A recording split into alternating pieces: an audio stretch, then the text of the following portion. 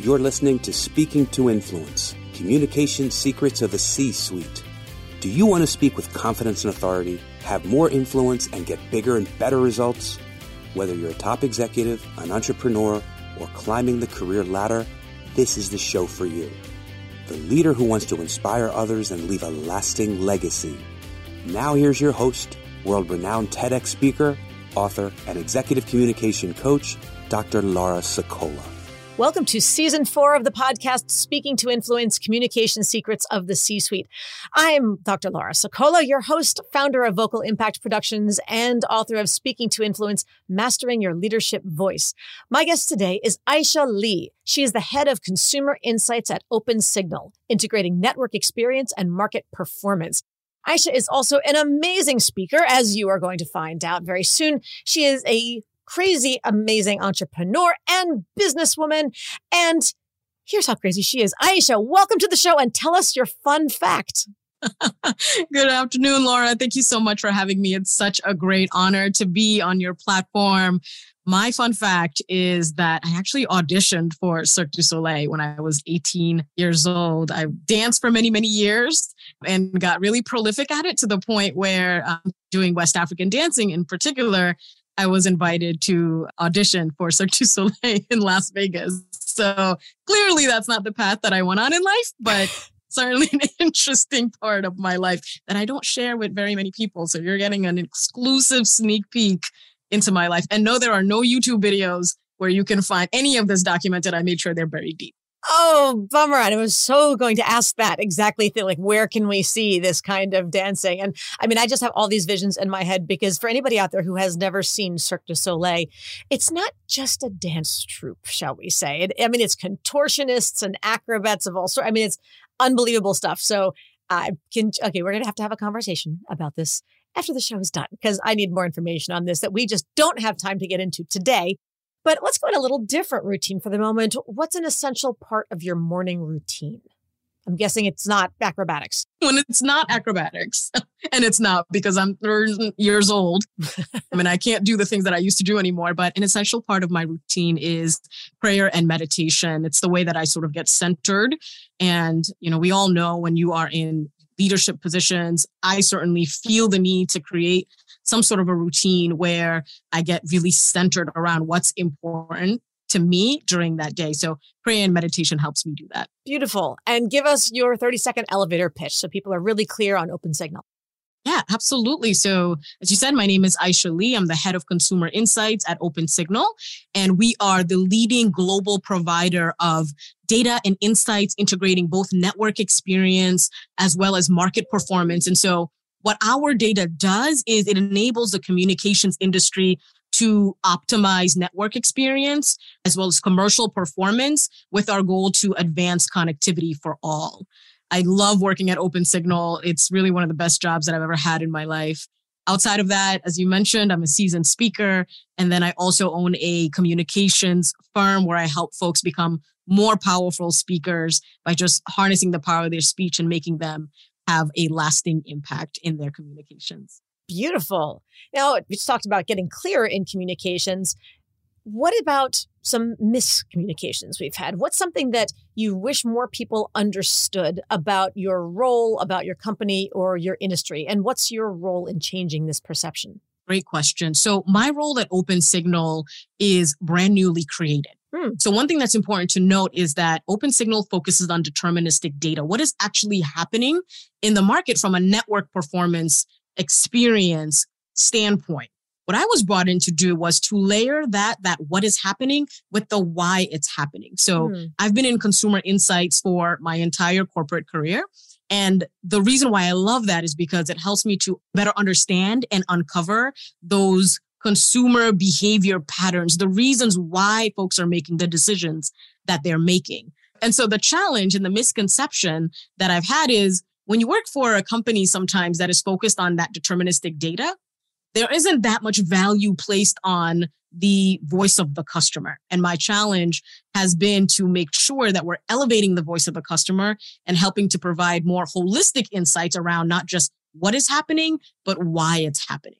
Interesting. Okay, so not just the what, but the why. And I think this is reflective of a trend that I think many of us have been hearing for the last few years, as far as stop talking about the what, start talking about the why. Very much part of that Simon Sinek, Golden Circle space, and getting clear. People connect more with the why than with the what. So is that part of the motivation for Opensignal building this new position? Yeah, absolutely. And in fact, if you go on the opensignal.com website today, one of the latest reports that we released for North America, what you'll see in a little thumbnail over on the top right-hand side is a little box that shows consumer insights straight from our household survey that gets 30,000 responses every single quarter. Wow. And so talk about elevating consumer insights, right? Where traditionally that was not the case before I started at Opensignal. It's really exciting to see the company really embracing that. And we're getting tremendous positive response from our clients as well.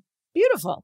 Now, what is a time, Aïcha, when you have allowed yourself to be a little bit vulnerable with your team? And how did it impact your relationship with them moving forward? So I'll take you back to a few years ago, and I can't believe it's only 2 short years ago, after the murder of George Floyd. If you can recall, the atmosphere during that time was just one of a lot of sadness. There was so much kind of happening societally here, at least in North America. Yes. And I felt personally affected by that, obviously, as an African-American woman. I'm an African immigrant in these United States, but in these United States, I just look Black, right? And so my experience has been very similar to that of African Americans. And I have a nephew who's 22 years old. I have another nephew who's 18. And so there's this constant fear of what if it happens to me? What if it happens to my family member? Because these things happen more frequently than they should. Yes.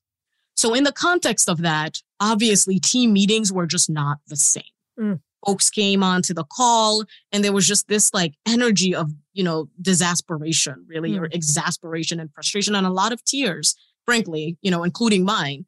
And during that time, I was really challenged with how do I handle this situation when I don't really know where folks are on the spectrum of this, how they feel about it. And so there were a lot of listening sessions that were happening across the company.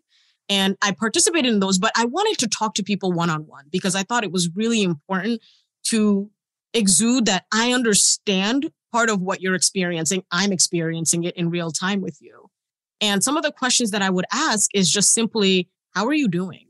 How are you doing with all of this? And allowing them the room to communicate their true, genuine feelings about the situation. Yes. And what I learned from that is that people appreciate a really good human moment. I know I appreciate a really good human moment because all the things that we're doing are incredibly important. But at the end of the day, when you shut that laptop, there are very real things happening. And so I think it's really important, and it was impactful for me to have a moment of vulnerability and really talk about not just how they feel, but how I feel about the situation as well. And did you share your own emotion with them, how you were feeling about it and how it was influencing or impacting you? Yeah, absolutely. I didn't cry on those calls, but I certainly had red eyes. So part of it is exuding some level of strength so that you can inspire others. It was important for me to try to inspire others during that time as well. But I certainly voiced that it was devastating for me. It was devastating for my family, and that it simply is not okay. And we can't just continue to go on as if it's okay. So it's okay for you to feel like it's not okay as well. Yes. I know I use the word okay many times, but yes. But you know what? I find that even simple words like okay, there's a time and a place. And when you're really trying to get to the rawest part of someone's emotion and to connect with them on the most fundamental level, follow the KISS principle, right? To keep it simple, sweetheart. Make sure that people ingest simple words, one-syllable words. They get the meaning of it. They get the vibe, the gist of what those meanings mean. The more big polysyllabic words that we throw out, people have to process those cognitively and think about, okay, do I understand? They're not going to have the emotional response in the same way. Right. In these kinds of moments, especially when we're hitting on pain points, just being able to be simple and accessible is very often, I think, the best way to go. So no apologies necessary on my front as far as that's concerned. Now, when is the time when you had to assert yourself powerfully? Let's go in the other direction. What were you thinking and what reaction did you get? So let me place you in a scenario in the head of someone who is ascending in their career. Mm-hmm.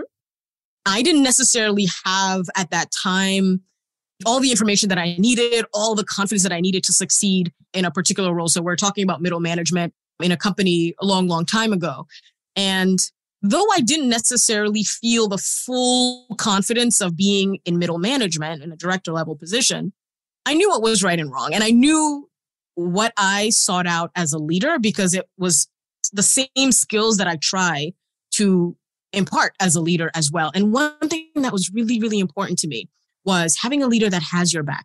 And at one stage in my career, I had a leader that I didn't necessarily feel had my back. And so I'm not attributing anything negative to this particular individual. There are a million reasons why that could have been the case, right? Including just personal things that were happening, other pressures coming from the top.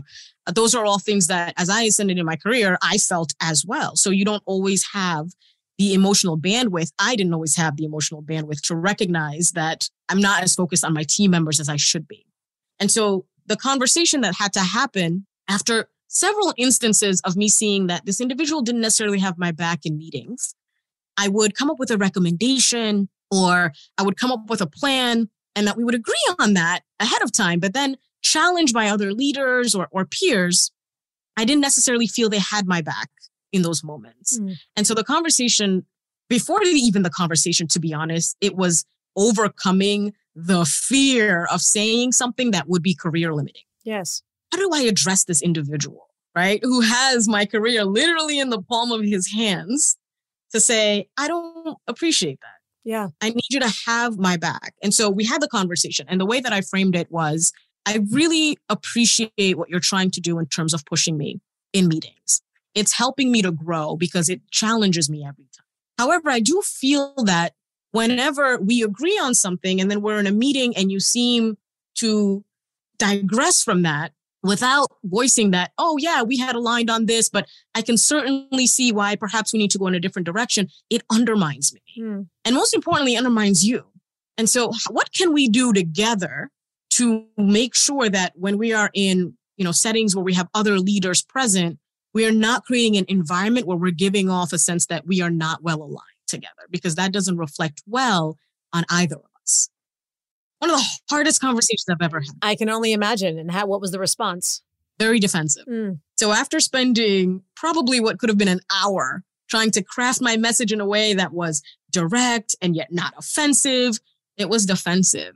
And what I learned from that is you get what you get. You can do everything that you possibly can think of to frame something in a way that is positive and progressive. But I had to be prepared for whatever reaction I was going to get. Going back, looking at in hindsight, if you could go back and do it all over again, what would you have done differently to help it land better? That's a great question. And I don't mean to sound like I have all of the answers. Oh, none of us do. That's why I'm asking questions. Yeah, I genuinely don't know. And sometimes I have those moments where I think about that. What could I have done but sometimes I have to realize that I just have to let it go because I can't identify what I could have done to make that interaction a more positive one. And the only answer I could give myself is there is just something going on with this individual that I don't have any control over. Yeah. Right. So I can do my best to continue to refine my communication style. I can do my best to think about, okay, perhaps I could have framed this in a way that made it very apparent or more apparent that he also had skin in the game in terms of changing this habit. But that's one that actually keeps me up at night to this day. We all have those moments. And it's an important caveat that you shared, which is that sometimes you just don't know what's going on in somebody else's life, so that no matter how perfectly you think you've mapped something out, they're going to hear something else, or they're going to take it a certain way that you couldn't have predicted, certainly didn't intend, but it's just going to land wrong no matter what. And it really doesn't have anything to do with you. It's the moon, it's the tide, it's whatever it happens to be. And of course, then there's usually need to follow up and fix things afterwards or have a do-over, and you never know where it goes, but it's always frustrating when that happens.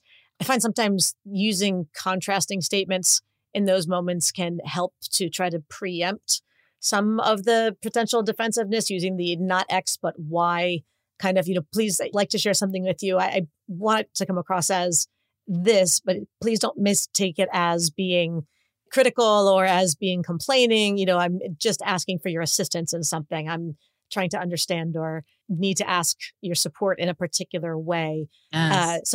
You never know. And of course, they can just tell you to go pound sand with that too. But we're always looking for ways. Yeah. If I could add to that, one of the things that I've learned as well is to not start with negating statements. Mm-hmm. So for an example, don't start with, I don't think X. I don't think that's the way we should be doing things. Right. Is very different from stating what you observe. So it seems like, in meetings, we seem to have a difference of opinion or alignment, despite the fact that we aligned prior to the meeting. Instead of saying, I don't think that that's right, or I don't think we should do it that way, just simply say what you do think. I think if we were to make sure that we're aligned during meetings, we could accomplish Y. So you don't need to negate the person's experience in order to say what you do think. And I think that was a very important lesson for me to learn, is to figure out how to make statements just make them neutral. Yes. Without using the negative version of that same sentence. I find most people, to that point, they need mentally to put a transition in, and the transition is usually a but or a however. And the fact is, you don't need a transition. Make the statement. If you want to acknowledge something that they said as far as the intention or the value of option A, as they mentioned, okay, put a period there. Then offer something else. I'm wondering, if we did that, what might happen with regard to side effect A, or how we would then account for these other kinds of things. Or I'm curious, or I can't help but wonder if what might happen, or just a new question, what might happen if we did this way as well as an alternative? Can we explore that too? So it's a and. Yes. As opposed to a but. This is the 3 letters of destruction, B-U-T. Yes, I love that thinking, Laura. There's the concept you're probably very well familiar with in UX design, user experience research, which is another kind of part of consumer insights that I do, which is the framing a question as how might we, in order to expand the possibilities of potential responses. So to your point, and see right now, even you're making me rethink, how might I have approached that conversation? So how might we make sure that we're better aligned? Love it. And so you're giving the baton for someone to come up with responses that could work for the both of you. Love it. Love it. And see, even now, 5, 10, 15 years later, however long it is, there's still new ideas coming along. And so thank you for sharing, and thank you for letting us go down that rabbit hole with you a little bit and take it back to the lab of sorts and figure out what new options might be.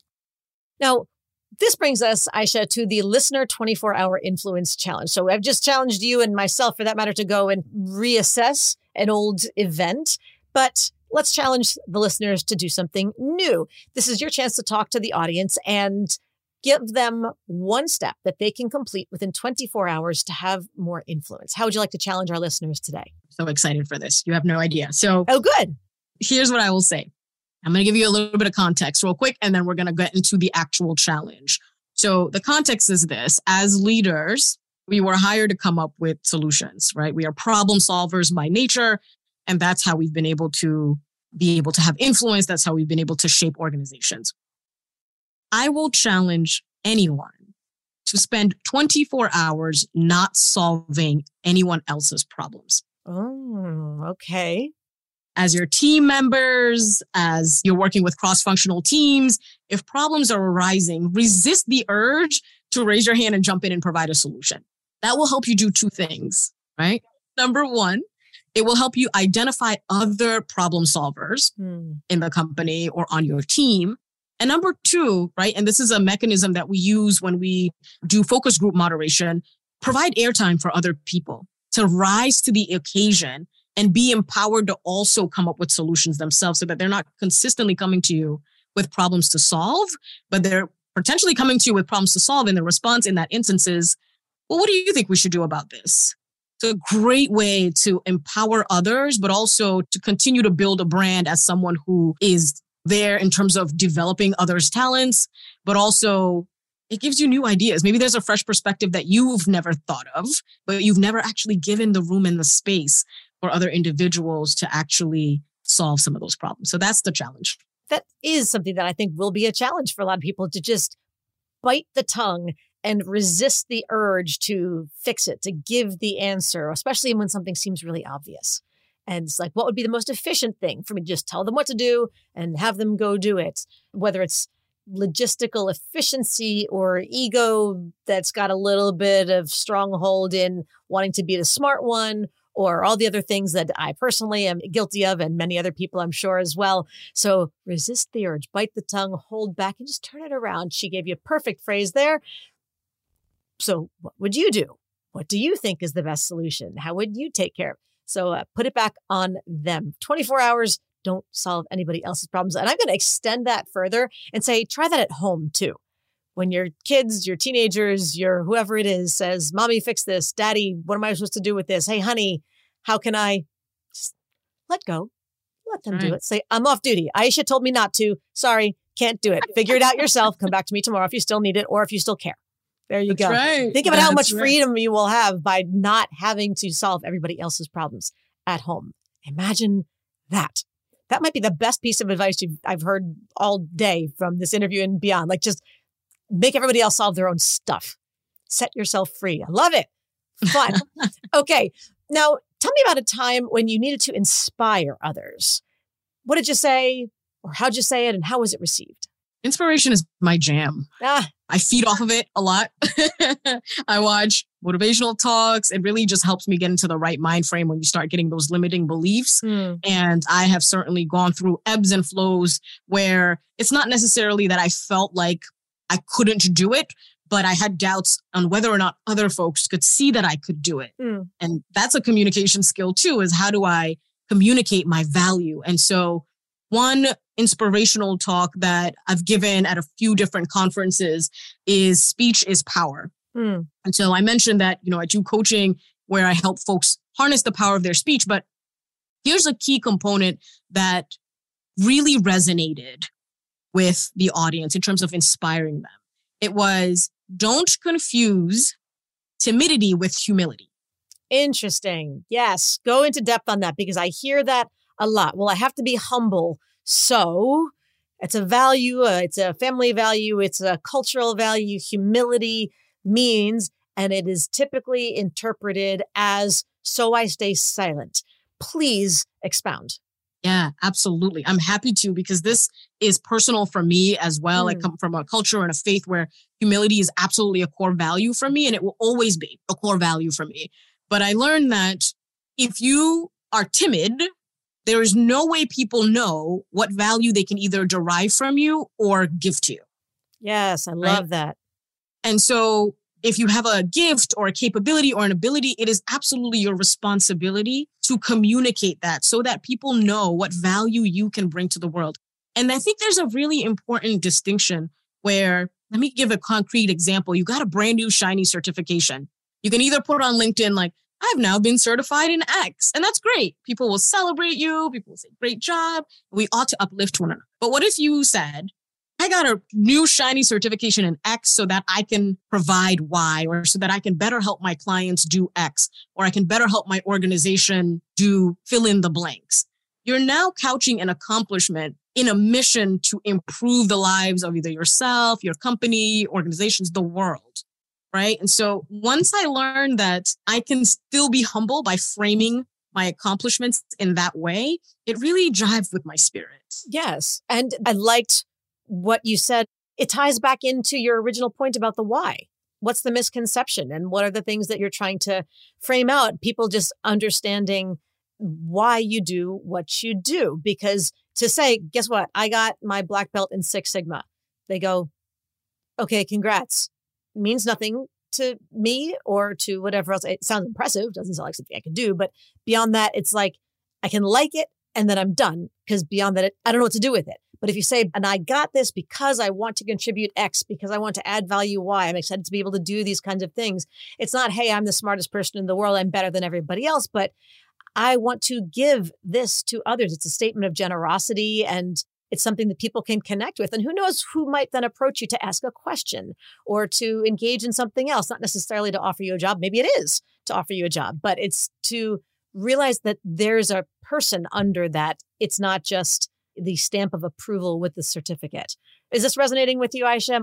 100%. You said statement of generosity and my eyes lit up because I had never framed it in that particular language. So thank you for that gift. I absolutely love that. I'm going to borrow that. I will credit you for it. But I love thinking about it that way. It's a statement of generosity. I think it is because people are often afraid to tell others what they can do for them because what do I sell? Do I sound like I'm selling something? Do I sound like, well, and even if you are, especially if you're an entrepreneur or if you happen to have a more proactive sales oriented job of whatever sort, you're not just trying to figure out a way to sucker people out of their money. The point is you do what you do because you believe what you're offering will add value to somebody's life. They will be happier for it. So for you not to share what value you'd like to add to somebody else, they are going to be struggling for lack of that value. So why would you hold back? Because your ego is going, well, I don't want to sound arrogant. I don't want to sound whatever else.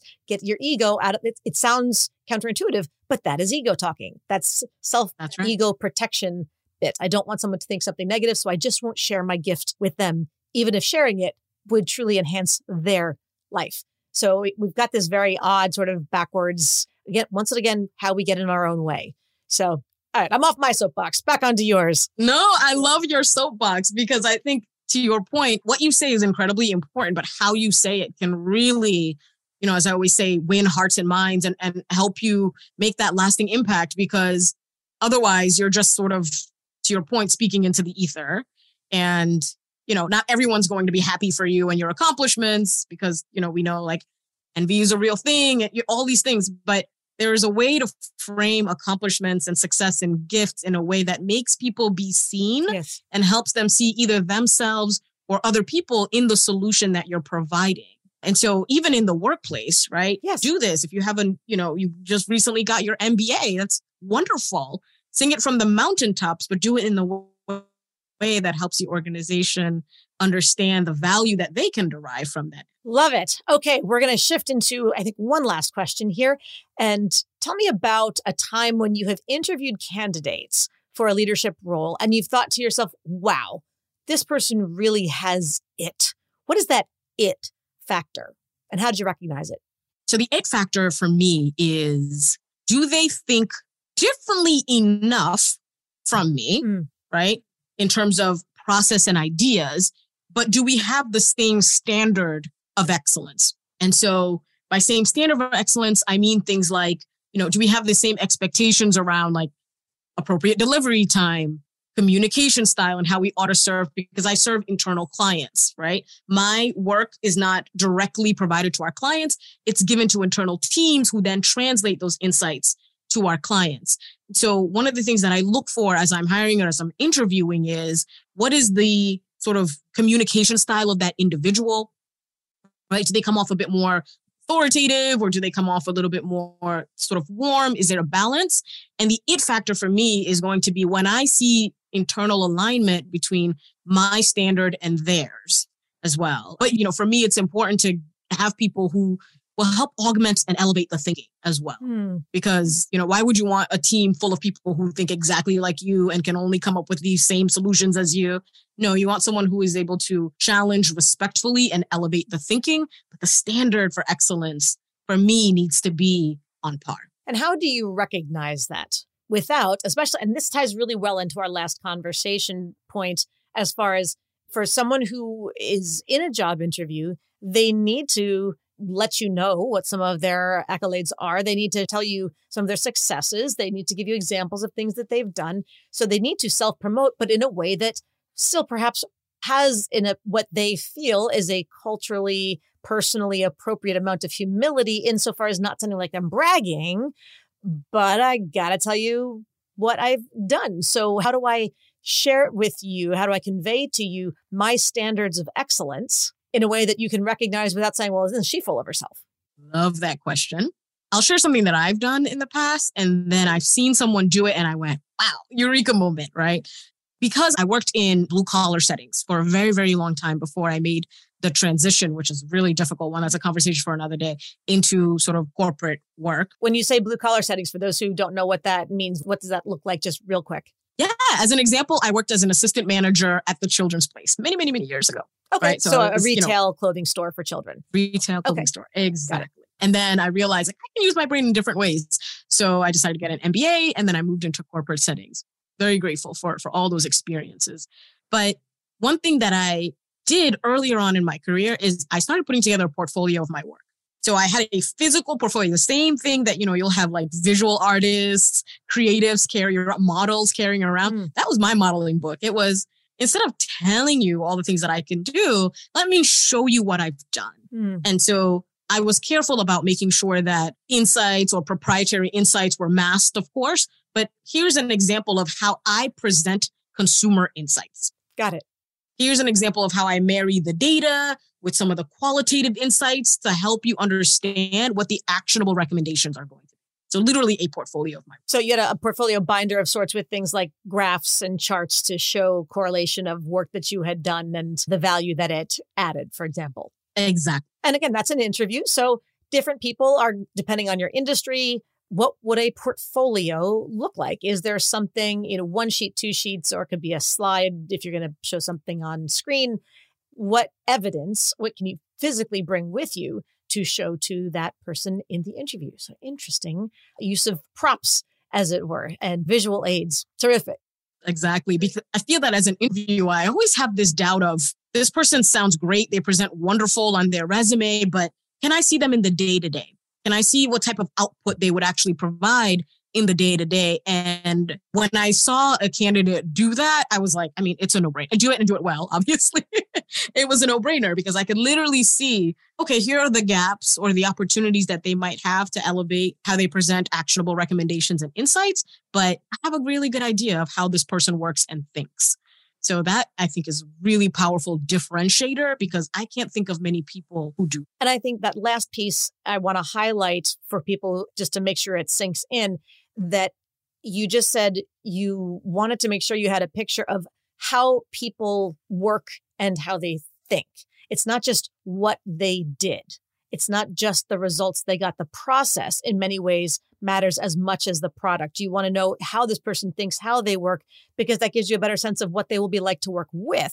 Not just if you leave them to their own devices, they can do this by themselves and exclude everybody else, or otherwise be taskmaster and make everybody else do the work. And they sit there and then say, here's what I did, when they didn't technically do anything. So seeing that insight of your thought processes, your work processes, not in excruciating detail, but some kind of peek in there, making that transparent is very valuable as an interviewing tactic. Am I interpreting what you've shared accurately?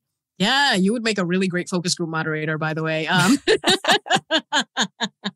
Just in general, being an excellent communicator, 100%.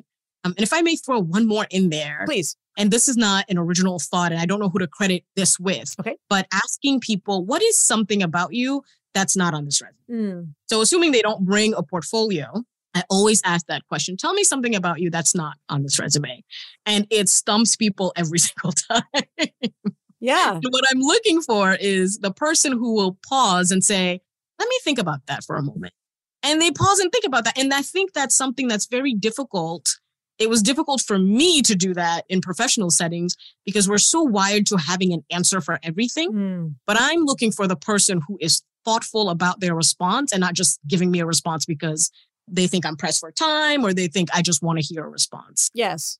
There's no right or wrong answer. I'm just looking for, do you have the courage to be deliberate about what you're going to say? Oh, I love that statement. Okay, everybody, I'm highlighting that one too. So note in there, do you have the courage to be deliberate about what you're going to say? Say it again. Do you have the courage to be deliberate about what you want to say? Take that pause. Think about it. The interviews in particular, people will give you time to think. I guarantee I will stake money on the fact that if you were to say to someone, you know what, give me a second. That's an interesting question, but let me think about it so I can give you a focused and cohesive answer. Who's going to say, no, don't take 10 to 15 seconds to think about it. Could you just start talking right away and blather at me? And then I'll figure out if there was any value in what you said. No one will ever say that. So take the time, show that confidence in making that request. I think that speaks volumes as well. In its silence, ironically. 100%. Yes. The ways embracing silence can make you seem just like an incredibly deliberate and thoughtful person. On that note, Aïcha, I have a feeling we could do 3 more episodes without blinking twice if we just let it continue to go, but we do not have that luxury today. So how can people learn more about you and Opensignal? Absolutely. Well, thank you again so much for this time. It has been a joy speaking with you. So opensignal.com, www.opensignal.com. Learn more about our company and amazing data and insights that we provide, inclusive, of course, of the consumer insights that our team provides. And then a little bit more about me. I'm on LinkedIn. Just type in Aïcha Lee. You can find me. And if you want to learn a little bit more about how I empower folks to be stronger communicators, you can find me on Instagram at SitBee Studio. And I'd be happy to connect and talk about everything, consumer insights, how to get on stages, how to be a more influential speaker. But thank you so much, Laura, for this opportunity to be on your platform. Well, I loved every minute of it. So thank you for joining us. And everybody else out there, thank you for tuning in. As always, be sure to subscribe if you have not done so yet, so you never miss an episode. And of course, don't forget to give us a 5-star rating on Apple Podcasts or your platform of choice so we can help even more people to increase their confidence, presence, and influence. And finally, if you want to download my free guide to equipment recommendations for virtual influence, including my picks for microphones, lights, and more, go to speakingtoinfluence.com. I'm Dr. Laura Sokola, and you're listening to Speaking to Influence, Communication Secrets of the C-Suite. Hi, everyone. This is Dr. Laura Sokola, and I want to sincerely thank you for listening to the Speaking to Influence podcast. If you love listening to these episodes as much as I love bringing them to you, be sure to subscribe so you never miss an episode. And please, go to iTunes right now to rate and review our podcast in order to help us expand our reach so even more people can master the 3 C's to command the room, connect with the audience, and close the deal. Thanks for listening to Speaking to Influence, Communication Secrets of the C-Suite, the show for leaders who want to speak with impact. The hosts, producers, owners, and media distributors of the show make no guarantees that the strategies and information discussed will result in profit or other success and may result in losses. The opinions and statements of the hosts and guests do not necessarily reflect the opinions of the owners, staff, managers, broadcasters, or sponsors of the show. No medical or psychological therapy or personal or professional wellness or relationship advice is offered in the show. You are advised to seek counsel on matters related to your health, family, relationships, job, or other business and legal matters from licensed advisors in those areas prior to making any changes in business or lifestyle. No information provided may be suitable in your situation. As always, take responsibility for the decisions and actions you take, including the reactions they may make in your work, family, health, and life.